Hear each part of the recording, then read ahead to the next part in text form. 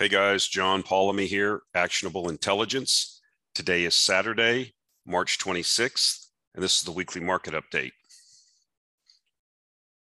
You are all familiar with the disclaimer. Anything that you hear or see on this podcast or video is not to be taken as investment advice. I am not a financial advisor. I'm just a guy on the internet giving his opinions. You should not take what I say as advice. You should do your own diligence. It's your money. It's your responsibility. Before I get started, just want some more housekeeping. I know I'm working on trying to get the website back up, trying to get everything straightened out. I think I've been talking to some people, so I'm thinking about just retooling the whole Actionable Intelligence Alert experience. People have reached out to me, so I am having some discussions with some folks, so just bear with me.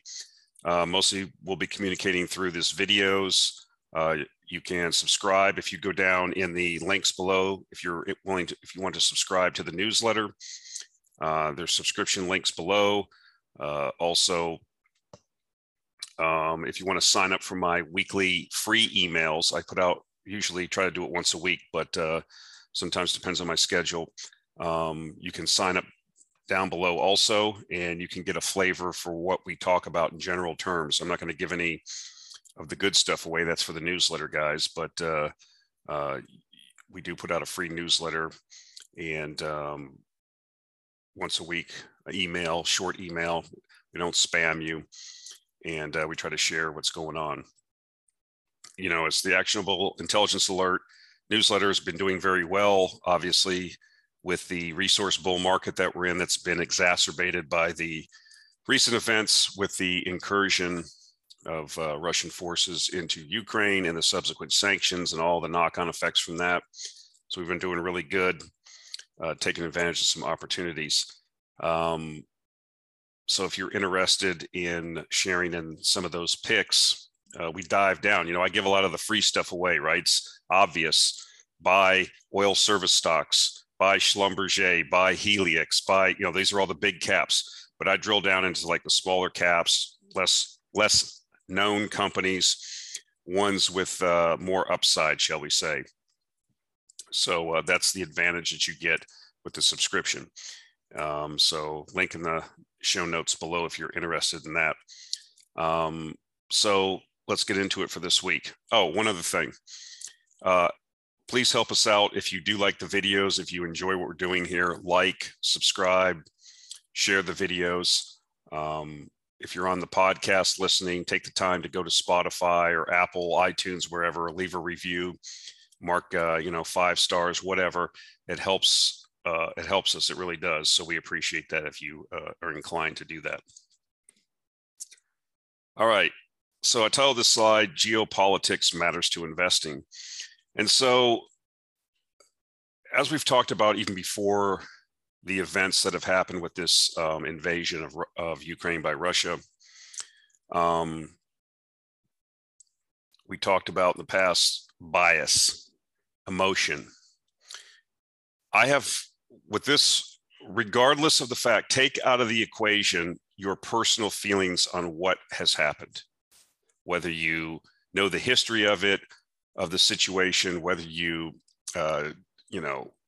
who's right, who's wrong. The facts on the ground is that Russia has invaded Ukraine and has specified 4 or 5 objectives, many times what it plans on doing.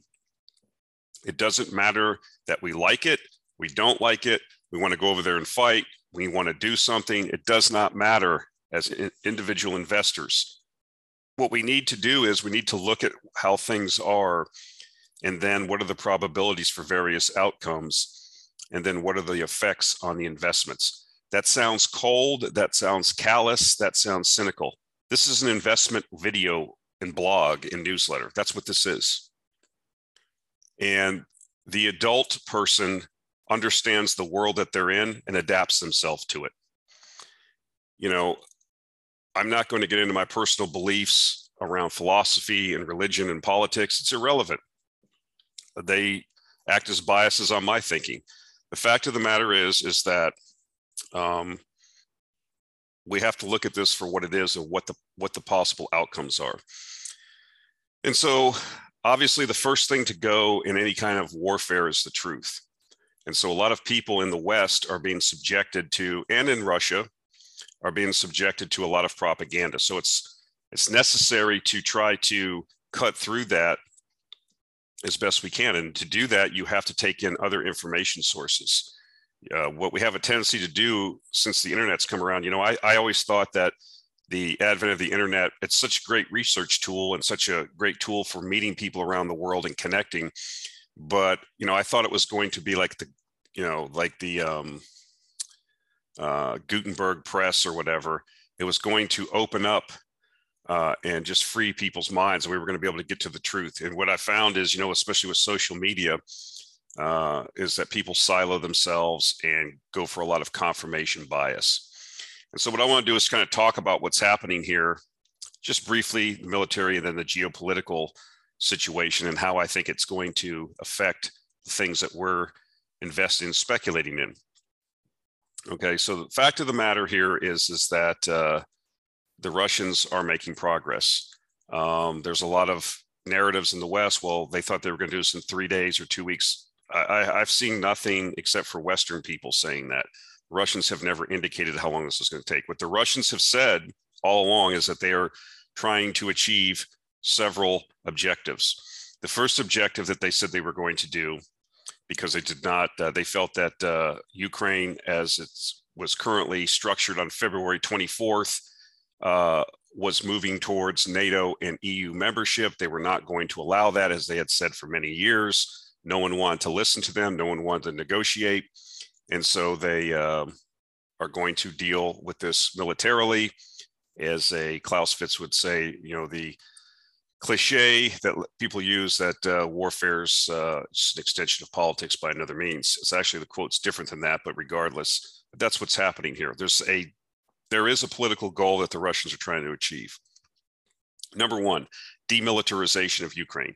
Billions of dollars over the last 10 years or so, billions of dollars, equipment, training has been poured in from the West into the Ukrainian army to modernize it, to train it, to bring it to a level, in some cases with some of its units, that they are almost interchangeable with NATO units. Not the whole entire army, but portions of it. And it's probably, I think someone said by numbers, it was one or two of the largest armies in Europe. I think Russia, they flip-flop. So this is a real war. This isn't, Grenada, or this isn't Afghanistan or Iraq. This is a real, history book warfare, combined arms warfare. And so what we're seeing on the ground is very simple.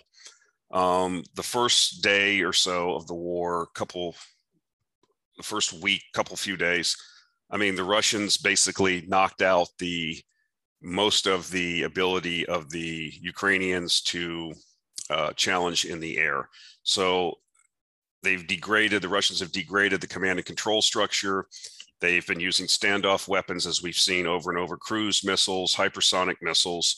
They can hit anywhere in this country. They were, they blew up the mercenary base that was over here, and those missiles were launched from the Caspian Sea, way over here by Kazakhstan. So there's all kinds of fuel dumps that have been taken out. If you want to see the stuff, you can see it. You can go on Telegram. You can find the channels. If you're watching Fox or CNN or BBC, you're not going to see this stuff.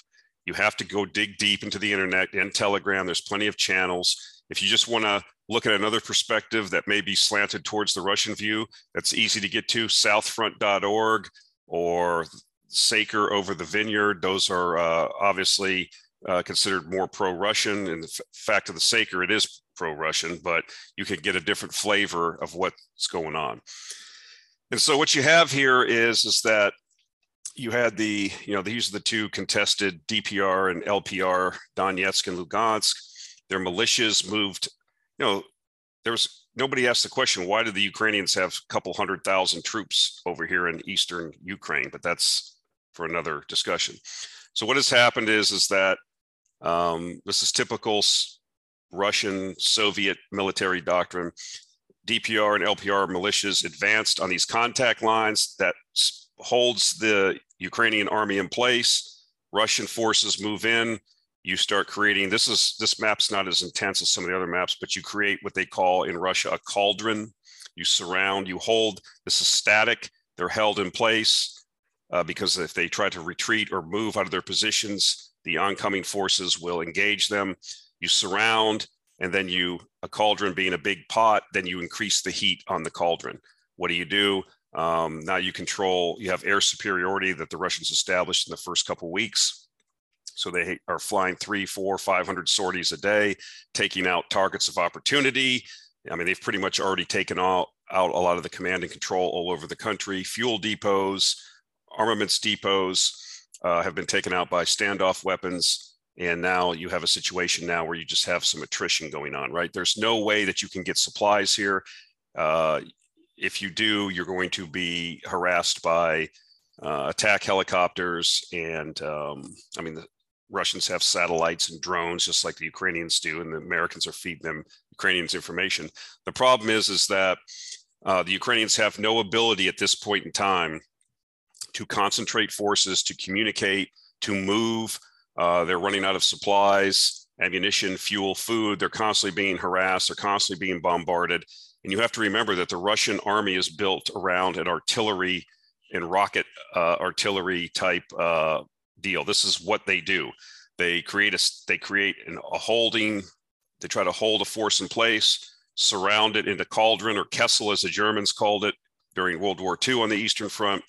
Now you have cut off the rears, and then you just turn up the heat by bombardments, starve them out basically until they surrender.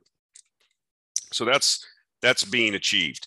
You know, the idea here in Kiev, there's no intent. That's a lot of the Western people are saying, well, the intent was they were going to take Kiev in 3 days. Well, maybe they thought they would do the original dash in, and maybe everything would fall apart once they, you know, I give the Russians enough credit that they maybe had an initial plan, but they pivoted.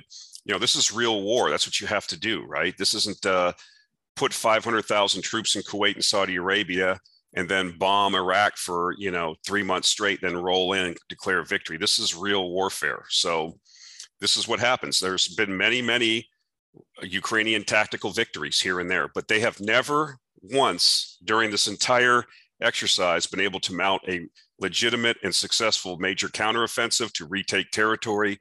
They have no ability without having air superiority. They cannot move. So they're stuck in these static defensive positions.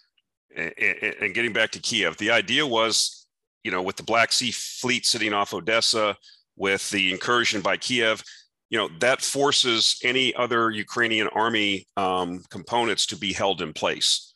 They can't go here and try to relieve, because if they do, then this force would take Kiev.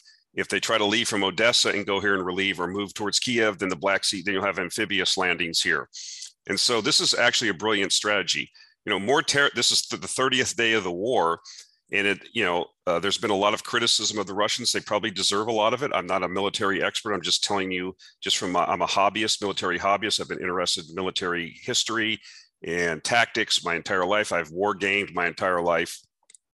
Do they make a lot of mistakes? Yeah, they've made mistakes. And like I said, the Ukrainians have gotten a lot of, tactical victories, but the strategic plan, the outcome is going to happen.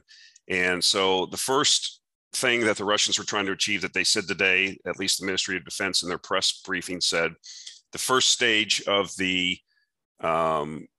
special operation, as they call it, is over, which is to, basically demilitarize. So you have no ability of the Ukrainian army to act as an army in the sense that it's organized and can mount offensives. It cannot do that. It cannot resupply. They can't.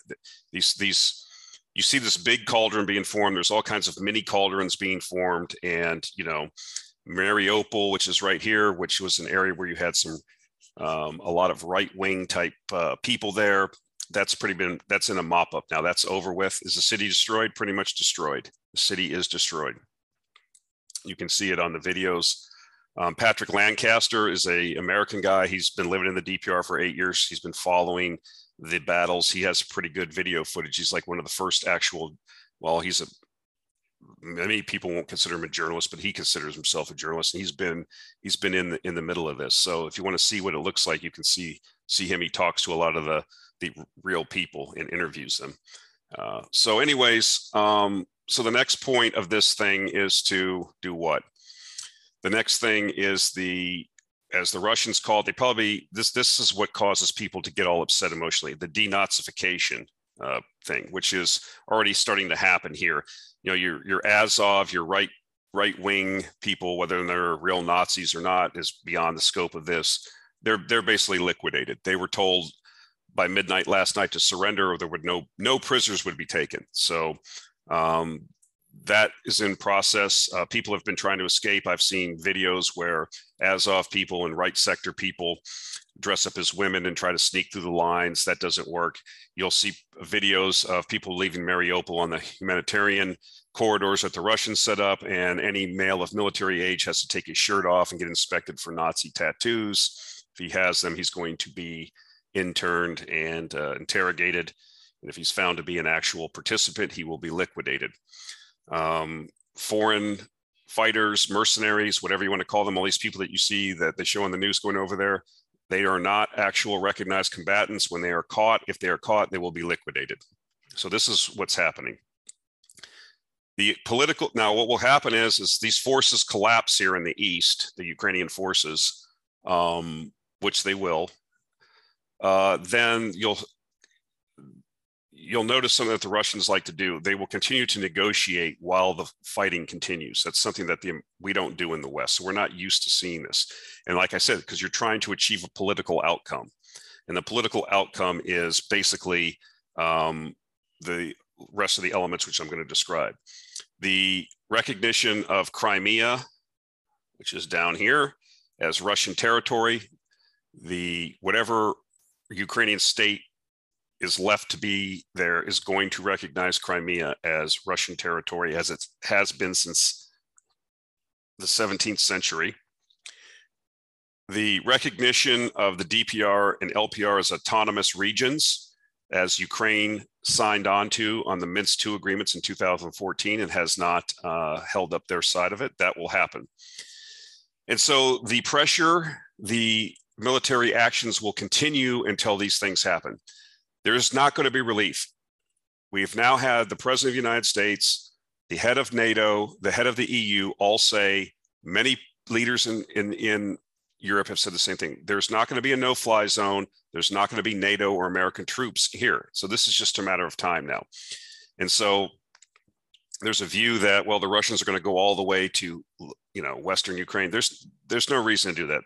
The Dnieper River, in case you don't know the geography, basically cuts the country in two. It basically dumps into this is the city where my wife lives, right here in Kherson. It's been under Russian control for 3 weeks. It dumps in there, and you're basically going to see a swath like from Kharkiv, which is, let's see if I can find it on here, up here.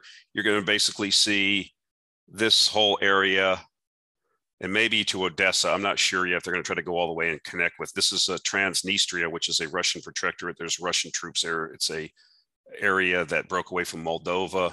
You may see a land bridge all the way to there and confiscation of this territory. Basically, this is all going to be called Novorossiya. And now you have the Poles talking about doing an incursion because they have historical and territorial claims to Lvov here and these areas that were part of the Polish-Lithuanian Confederation back in the day. They may move in there. We don't know. But basically, this is just a matter of time now. I would suggest to you by the end of April, the military portion of this will be completed, whatever that means. And then a political settlement will be made to Russia's liking, if you will. There's nothing that the West is going to do. The West is not going to risk a nuclear war over this. And then we'll move on. So what are the repercussions? Well, we've talked about it, right? You've seen the sanctions, which have been the worst sanctions ever put on a country in the history of the world. I was going to put up, I forgot to put it up, a chart of the ruble. When the sanctions came out, the Central Bank of Russia was sanctioned by the West. Because you need to understand, it's not the whole world. It's the Western countries, United States, Europe, Canada, but a lot of other countries are not joining in the sanctions. About half the world's not joining in the sanctions. Basically, the Southern Hemisphere, Southeast Asia, Central Asia, they want nothing to do with this. This is not, I was watching several talk shows in India, and how a lot of the, we have now our government, the US, going around and demanding that various countries do this, various countries do that, demanding China support sanctions or they're going to be sanctioned. I mean, the West is way over its skis. They are on a bullet train. And I think that a lot of the night after the dopamine rush of putting Ukrainian flags up and being virtue signalings wearing off, and the reality of what has happened over something that really doesn't matter to most people in the world is setting in. And so how do you get off this train? So you've put the worst sanctions. The sanctions on Russia are worse than the sanctions that were put on Nazi Germany during World War II. Even during World War II, the central bank of Germany was not sanctioned, if you can believe that. That's an actual true statement. So you've basically told Russia, we don't want you to be part of the West. You're not going to be part of the West. And so that's fine. They'll pivot to the East. And there'll be a recession in Russia, I'm quite sure. But there's going to be economic pain for the entire world. And what I find interesting is this whole thing was avoidable. There was never any intention that the NATO was going to allow Ukraine into NATO. There was really never any intention that they were going to let one of the most corrupt governments. And Russia's corrupt too, guys. It's not like, Russia, yay, Ukraine, nay. These are two of the most corrupt places in the world, okay? There was no way. And so this little game that was being played on the Ukrainians, they were used as a pawn. And how many times, I said it during the Afghanistan situation, remember, if you recall, when we pulled out, we rug pulled people on that. We rug pulled the Kurds in Iraq. We just continually rug pull. When are people going to, we're like Lucy with the football, and the rest of these people are Charlie Browns. Do not trust the United States or the West.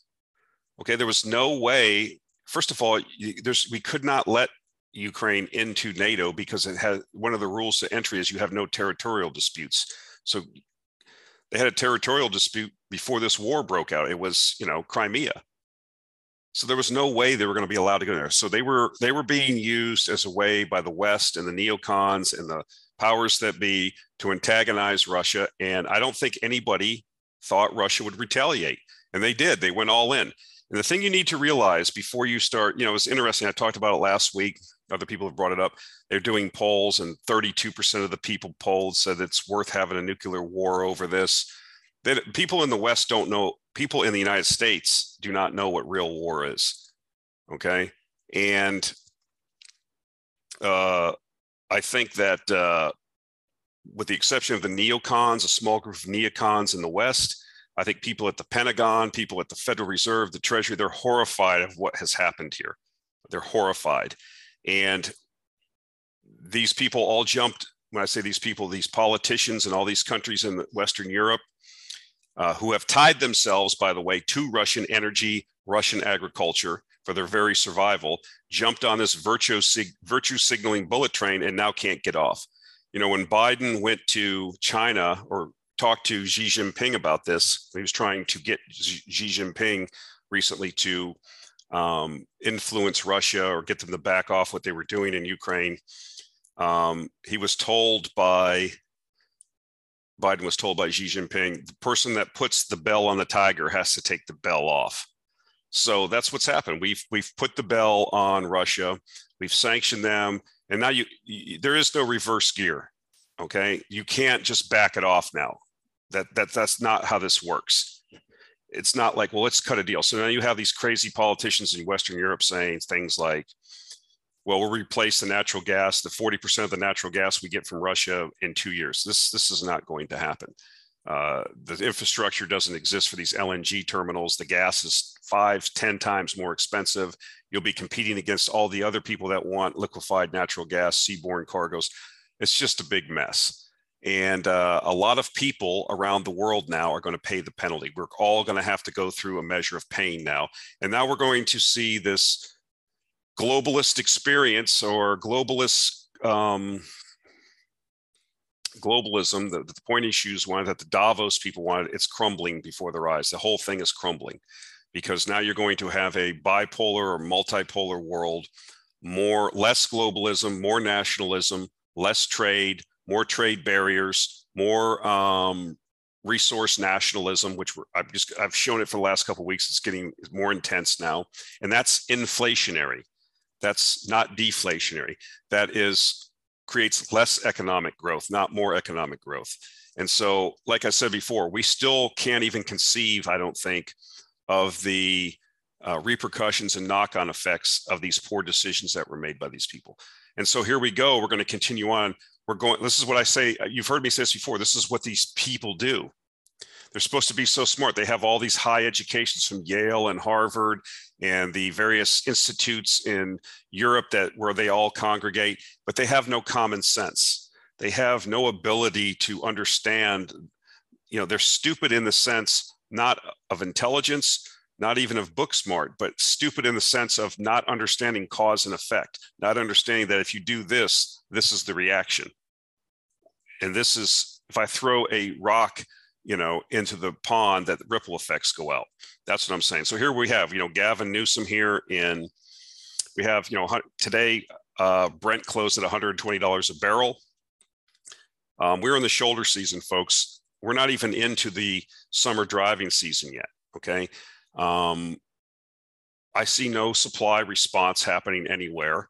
And, we're going to probably see, I don't know, like I said before, inflation adjusted all-time high oil price would be $220 a barrel. I can see it happening. We're definitely going to be breaking the nominal high this summer. We'll go over $150 a barrel this summer. I have no doubt. And that still wouldn't be an all-time high inflation adjusted. You'd have to go to over $200 a barrel. Is that possible? I know at some point the world economy breaks, right? Especially when I talk to you and show you the slide on diesel. Diesel's going straight up on a rocket ship, which, the whole world is based on diesel fuel for transportation of goods and construction and all kinds of things. But we'll get to that. But here's, we make these bad decisions. We set ourselves up, 2 years ago, we had record oil production in this country and we had gas prices down. We had peace in the world. And look what we have now. One bad decision after another, creating more and more chaos. Okay. And then being exacerbated by another dumb decision on top of the previous dumb decision. This is not indicative to me of a master plan to take over the world. This is a bunch of people that don't know what they're doing. Okay. Hoping something sticks. You had Boris Johnson now running over to Saudi Arabia and begging for more oil and being told by the Saudis, no, we're not pumping any more oil. Running around like the administration was, our administration, going to Iran and Venezuela. Is that part of the master plan to take over the world, going around and begging these dictatorships for more oil? And in the meantime, we're not seeing anything here in the US. But here's what we're seeing. Breaking: Gavin Newsom unveils gas relief package. $400 rebate per registered car, max 2 cars. Payments could start in July. $750 million for 3 months free public transit, up to $600 million to pause part of diesel sales tax for 1 year, $523 million to pause inflation adjustment to gas, diesel, and excise taxes. And so, as I've said before, price, when you have limited supply, price will ration. The price will go up, and the person or the people or the industry or whatever that needs the fuel the most will pay the highest price. And the frivolous uses will get tamped down, right, from demand destruction. But if you encourage people by giving them more money to go out and buy commodities that are in short supply, you're going to exacerbate the price increase. You're not going to get the demand destruction that helps cure the high prices. But it's not just in California. Here we go. Putting fuel on an already hot fire hasn't worked in the past as a strategy to cool the situation. Quebec province in Canada hand out $500 payments to residents to counter inflation via National Post. And then they have a clown, because this is clown world, right? We politicians create these problems, and then we make more dumb decisions because we don't want to get blamed, right? The main job of a politician isn't to kiss your life and make it better or solve your problems. It's to get reelected. And so when oil goes to $150 or $200 a barrel this year or next year, and gasoline's $8 or $10 a gallon, there will be repercussions at the ballot box, and they know this. So this is why you're seeing these dumb decisions, which won't work, by the way. Europe also giving stimmies. This is from Shy Girl. Here comes the stimmy. EU companies affected by sanctions against Russia over its invasion of Ukraine can get up to 400,000 euros in state aid, European Commission document seen. And where are they actually getting all this money for all these stimmies and aid? All these places are bankrupt. So again, I guess the people that really need it in the food industries are getting stiff. They can only get 35,000 euros. Right. So the politicians in the EU jumped on this train that Britain and the US basically instigated. The Germans, the weak leadership in Germany is just astounding. And I've heard like some commentators say, well, this whole episode is going to strengthen Europe. No, it's not. This whole episode is going to lead to the destruction of the EU, which I was predicting anyways. Okay, that's what it's going to lead to. There's no way with the fuel problems we're going to have, food problems, this kind of nonsense, that this is going to hold. Oh, they're going to increase their military budgets. No one in Europe wants to serve in the military. They certainly don't want to be forward deployed for the potential of getting in a war with Russia. It's stupid. And something you need to remember about this whole thing that I think is being missed by most people in the West. I tried to make the point earlier, but my mind got, it's late in the day. I'm doing this on Friday night to get it to you guys Saturday morning. The Russian people have had twice before in their history, have had existential threats to their civilization and to their lives. During the invasion by Napoleon, during the Napoleonic Wars, and by Germany during World War II. They were, especially the recent history of the German invasion, when I say existential threat, that means total war, total destruction of one of the combatants. If you look at what happened when Germany invaded the Soviet Union, it was total war on the population. Depending on the estimates you want to believe, 25 to 30 million people dying in the Soviet Union. Okay. Total mobilization of the entire nation for one goal and one goal only, the expulsion and destruction of Germany. Okay, that's what happened. And then when they got into Germany, what happened there? The total destruction of that country. I mean, you literally had fanatics, SS fanatics, and they were foreign volunteers, by the way. Some of the last platoons and companies fighting at the Reichstag during the Battle of Berlin were from France, by the way, and foreign volunteers. So they literally had to go building by building, house by house. I mean, they celebrate this every May 8th in Russia. They'll have the parade again this year, I'm quite sure. And it's victory over European fascism. They remember this. And so we, as the United States, do not have that burned into our DNA. And so Putin, you need to understand this. I can't get into this in this video, but this is how they look at things in Russia. It's not the same experience you have as an American or necessarily as a Western European. The history of Russia goes back to even before, 8th and 9th century. They've always had strong men in place. This is part of also because of the influence of being invaded by the Mongols and all stuff. And so when Putin is the leader of Russia and people say, well, it's got to be made up that he has 70 or 80% approval. It's not made up. This is in the DNA. And so the Russian people believe this, the majority of them, and their leadership believes that this situation is an existential threat to their survival. Now, you may think that's silly. You may scoff at it. That's just propaganda. That's just them saying that to justify. That's how they think. And see, that's part of the problem, is not looking at the way the other party looks at things. You look at it from your perspective, and then you make decisions based on your perspective, and then you find out that that's not accurate, and then you find that you make bad decisions. So I got off on a tangent a little bit, but Europe is not, the European Union is not a real thing. You have 30 different countries there with 30 different cultures, languages. This this situation, I think, has a good chance of really ripping the EU apart long term, but we'll see. So going on here, here's, I talked about this, what's going to happen with oil prices. Here is U.S. crude storage with SPR. Here's your 5-year average in here. Then here's 2018 to 2021. Here's 2022. There's no demand destruction going on right now. This is not good. And like I said, we're in the shoulder season.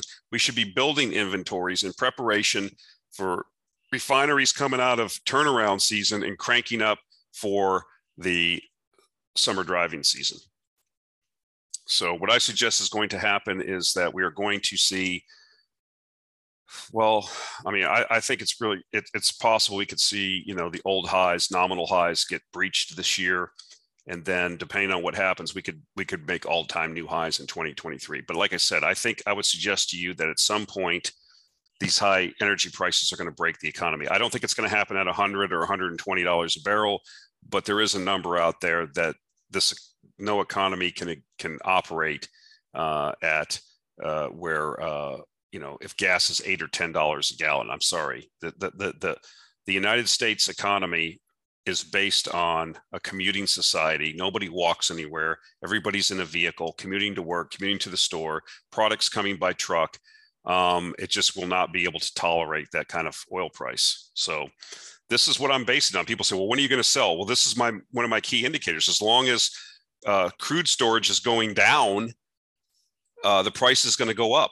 It's just that simple. It's not hard to understand. So we want to see a sustained, turn on this, and then inventories climbing, storage climbing. We're not seeing that. The price of crude and refined products are screaming at the market, produce more hydrocarbons. And so when it rains, it pours, right?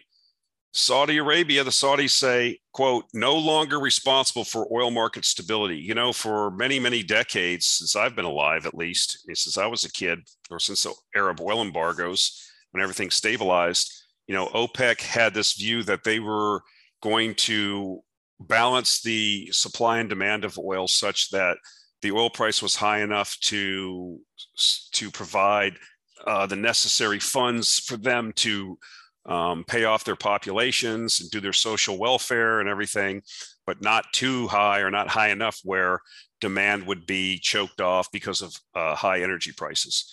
And so what they're saying now is that they're no longer going to be responsible. And let's, for all intents and purposes, we say OPEC, we are talking about Saudi Arabia. Saudi Arabia is the largest producer in OPEC, and they call the shots. They have the most weight.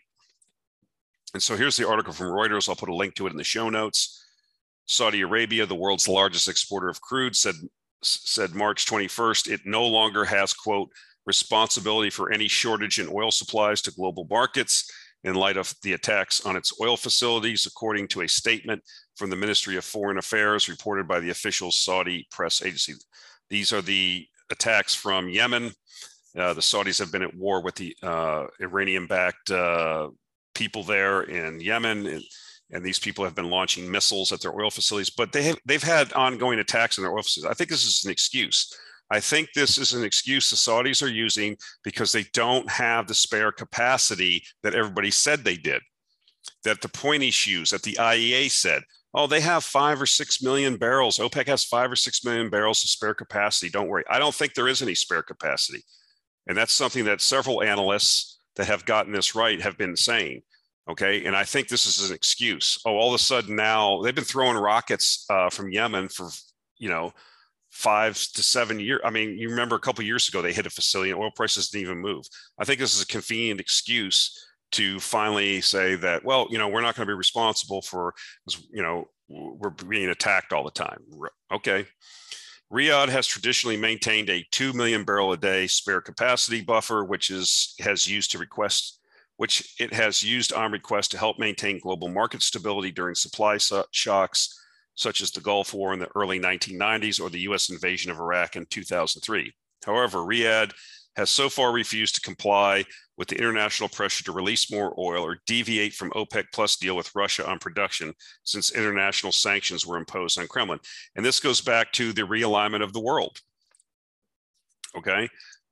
Since we've had this new administration in place, it has alienated all these people. And I think you have several things possibly going on here. The alienation of some of these people that were, well, I hate to use the word allies, but shall we say we were in a relationship because it was mutually beneficial. That's one aspect of it. And the other aspect is I just don't think they have the spare capacity that they used to have. That's just, and this is a convenient excuse to, announce to the world that, hey, you're on your own, basically. Here's the CEO of Vitol, which is a major oil trading company. What do they say? Expect a demand gap for oil to widen. Here's Josh Young, Bison Interests, very good analyst you should follow.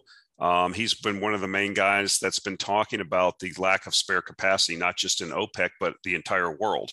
And I think he's gotten it right. But here's a tweet he put out. Vitol CEO says, given limited investment in oil production, expect a, quote, demand gap to widen over the next few years. Sounds like something Bison Interests has been saying. Okay, demand is recovering faster than supply. This is from a, while oil demand has been recovering to its pre-pandemic long-term trend, there hasn't been enough supply recovery to meet it. Deficits may worsen in 2022. It's not may worsen, they're going to worsen. Price is going to go up. So here's what I was talking about diesel. So here's back to 1995 to current.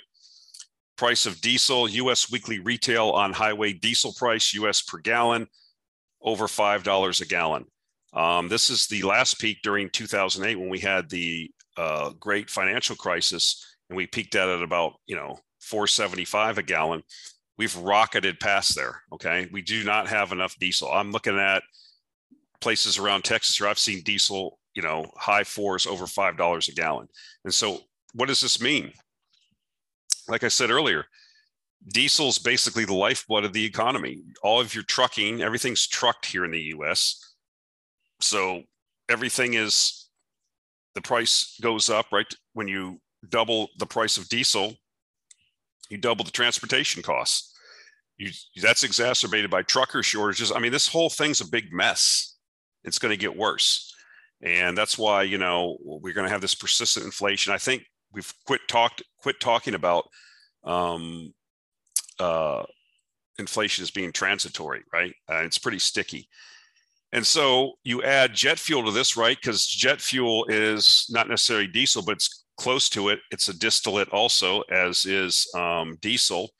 And, you're going to add jet fuel supply as the summer travel season and travel recovers. We've got a big mess here. The good thing is if you own companies that are refiners, the crack spreads on a barrel of oil are at record highs too, I believe, or close to. Or if you own a company like Suncor in Canada, which produces relatively cheap crude in its oil sands and then refines it in its own refineries, you get a double whammy. So there's always ways to take advantage of this, right? But I wanted to show you this because trucking, construction equipment, right? All this stuff runs on diesel. And, look at this. This is not going to last. Obviously, it's not going to go here and stay here.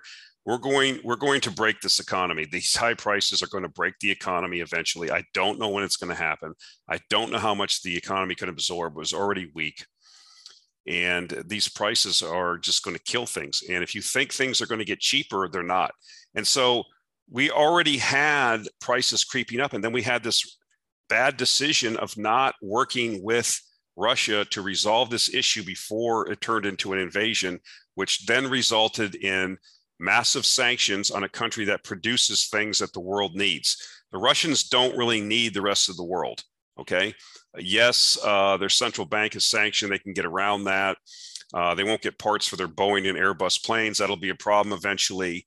But what's really going to happen? Like I said, the ruble crashed originally, then recovered 66% of the losses it had. The sanctions aren't going to work. And in the meantime, we see this blast off in diesel prices. It's crazy. Oil's fungible, guys. It's not like, we can just isolate ourselves from this stuff. They can isolate themselves. They're willing to, don't underestimate the Russian people's ability to endure and sacrifice. That's not the same with the US people that I've seen, or Europeans. So here we go. History does not repeat, but it rhymes. Last time US oil inventories were this low, prices were on their way to $145 a barrel. That's where we're heading now. Look where we're at. We're blowing right through those. Remember, I showed you the chart earlier of 2008 when last time we had record high oil prices. We're blasting right through that, guys. We do not have enough oil supply. We're not making the, I've been talking about this for 2 years. You know, we were on this trajectory regardless of what happened here with this invasion. Yeah, I thought it would play out over 2 years, 3 years.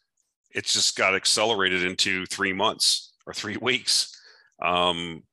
You put these artificial supply constraints on the world economy and prices go through the roof. Supply is just crashing of oil. So you're going to see, until this turns around, the price is going to keep going up until the economy breaks, until demand is curtailed by price. And so you're not seeing that response. You know, we talked about the Saudis not having enough spare capacity, but with record, well, not record, but with oil prices where they are, look at where the Middle Eastern rig count is. It's not really climbing. It's climbed a little bit from the lows and from the lows from the coronavirus crash, but it's not going up massively. There's no supply response. That's great. So that's not encouraging. Where's that supply going to come from if the Middle East is just full of oil? And so, again, we talk about stupid decisions, right? Stupidity, the inability to associate cause and effect, to understand how your decision that you make today, how it plays out or affects tomorrow or a year or two in the future or 10 years in the future. And so ING Bank, which is a Dutch bank, will no longer finance new oil and gas projects. ING Group NV will no longer finance new oil and gas projects, its energy chief said, becoming the biggest bank yet to commit to such a step in the fight against climate change. Okay, this is what's going to rip the EU apart.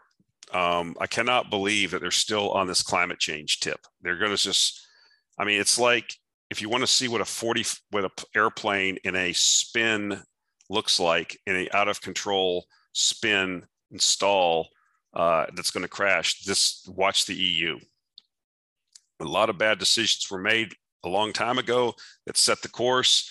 Then they got on this runaway train with the US and Great Britain against Russia.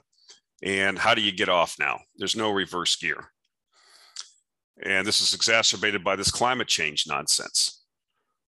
The move by the Dutch financial services firm raises pressure on peers to heed a call by the International Energy Agency, another globalist, pointy shoe, waste of time organization, for a halt to funding for new fossil fuel projects to help cap global warming at no more than, you know, tens of millions of people are going to be on the hook to possibly starve this year. And these idiots are talking about climate change.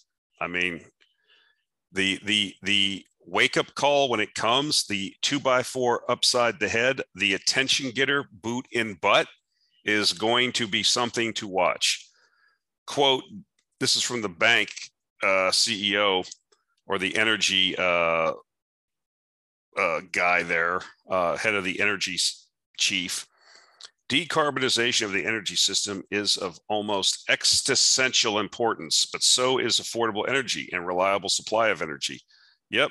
And so when you banned or when you are going to try to get off Russian gas and oil, good luck with that. This is just more bad decisions being heaped on bad decisions. And so that's what we need to do as a speculator. We take advantage of the stupid and relieve him of his money. You know, it's a crime. I think it was, what was the name of that poker player? I can't remember. You know, you've heard all these things, you know, if you don't, it's a crime to let a sucker keep his money. It really is. And these people are the biggest suckers in the world. These are the dumbest people. They have they're the highest credentialed and most educated people in the world. And they are making bad decision after bad decision. And that's what a speculator does, right? We're there to take the other side of the bet, to provide the liquidity, and then we get the payoff when we say, What is the premise that is wrong? And then we bet against it. And so if you think EVs, this is what I get a kick out of. You've heard me say it before. Heads we win, tails we win more. You've heard me say, if you don't mine it or grow it, you don't have it. This is a perfect example.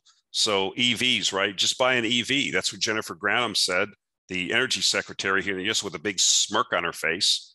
Well, here's what happens when you don't invest enough in capacity for various metals. Here's EV battery materials prices go down until they don't.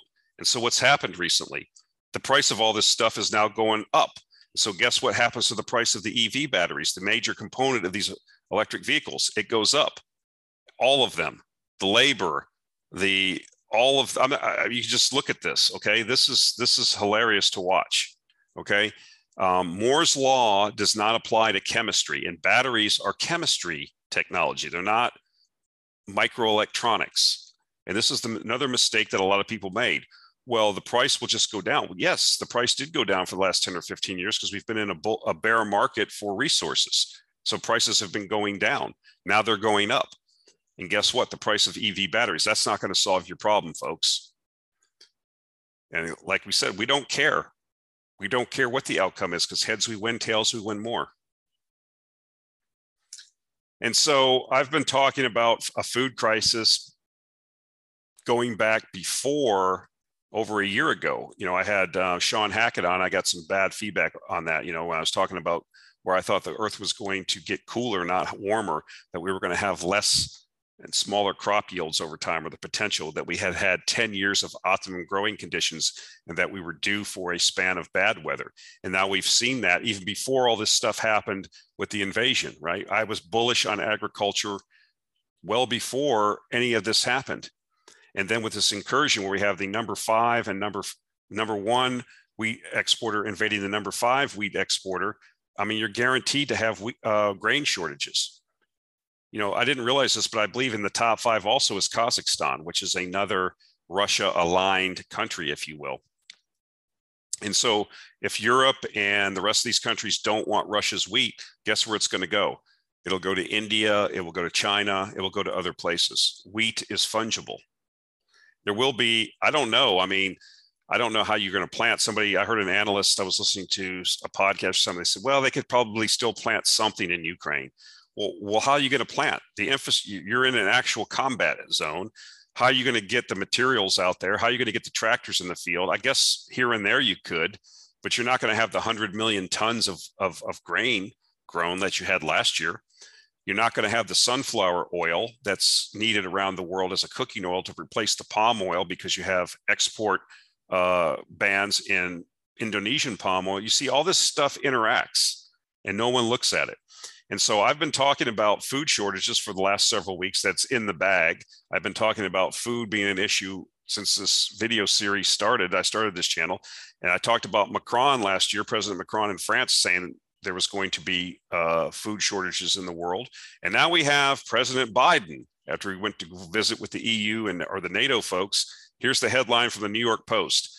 Biden warns of global food shortages as Russia-Ukraine war upends wheat supplies. That's terrific. It's in the bag. It's going to happen now. Nothing can be done about it.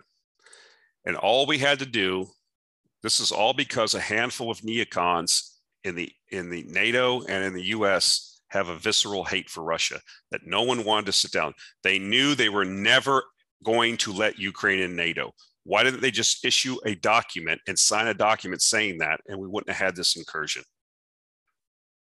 And now you have the President of the United States. This is the New York Post. This isn't some ridiculous internet channel. March 24th, Biden warns of global food shortages. What are you going to do about it, Mr. President? Madeleine Albright, that demon, passed away this week. She was the one during the Iraq war when it was suggested to her that because of the sanctions on Iraq, 500,000 children in Iraq could possibly die because of the sanctions. And she very coldly and callously responded, "We think it's worth it. We think it's worth it." Lentils have doubled in the last year. This is a very important food source. India has banned the export of this already, as many countries around the world start banning exports of foodstuffs because now everybody's getting worried that there's going to be a food shortage, which there is. And we've seen the U.S. lentil prices have doubled in the last year. I don't know what, I had some falafel last week. I think it was made from lentils, but I've had lentil soup. But evidently, this is a very important foodstuff for many people around the world. And this is just this is just data point after data point after data point. And we haven't even got into the real shortages yet, because this is what happens, right? When you think there's going to be a shortage, what's the instinct to do? Start hoarding, start buying, start restricting exports. The price goes up. Terrific. Hope it was worth it. Here we go. Food hoarding begins. Here's a tweet. Nations around the world are waking up to the threat of a global food crisis, taking steps to secure their own supplies. Yep. I'm not going to tell you what to do. I'll tell you what I'm doing. I'm not going crazy buying stuff, but there's sources you can go on the internet where you can buy bulk, or you can go to Costco. It might be worthwhile to lay in some foodstuffs. Or if you are going to buy stuff in bulk, even toilet paper, stuff like that, soap, because we're going to have massive inflation. I used to pick on my wife. She used to do stuff like that. We have a pantry in our garage that we have probably enough. I don't know. We've got enough toilet paper, soap, shampoo, toothpaste to last probably 2 or 3, 4 years. I don't know. It's a lot. And I used to get on her about it, but it makes sense now, right? I mean, and this food thing is going to be a situation. I'm not suggesting that people in the West are going to starve. You're just going to pay more. You'll have access to it because you're able to pay. Remember, we talked about how price rations, but the problem is that, it's not possible for a country like Egypt to support a population of 100 million people without importing most of its grain. And it's not going to be able to do that. So what's the situation? Tunisia is in that situation. Many of the sub-Saharan African countries are in that position. And so they would they'll just be outbid by us and people in Western Europe. But we're going to see inflation go through the roof. And it didn't have to happen like this. This is what I'm trying to say. But it doesn't matter. Nothing can be changed about it now. We're not in power. We don't have the influence on the pointy shoes. We don't make what we need to do is look at things the way they are. And this is what's happening, folks. And fertilizer stocks have went through the roof. I think, if just even to be an agricultural bull, just investing in oil is sufficient. Why? Because if you think about it, industrial scale agriculture is nothing but the conversion of hydrocarbons into food. If you really break it down, that's what it is. Whether it's the nitrogen that goes into the fertilizers, all the fuel that's used, your basic pesticides, all this stuff comes from hydrocarbons, oil and natural gas.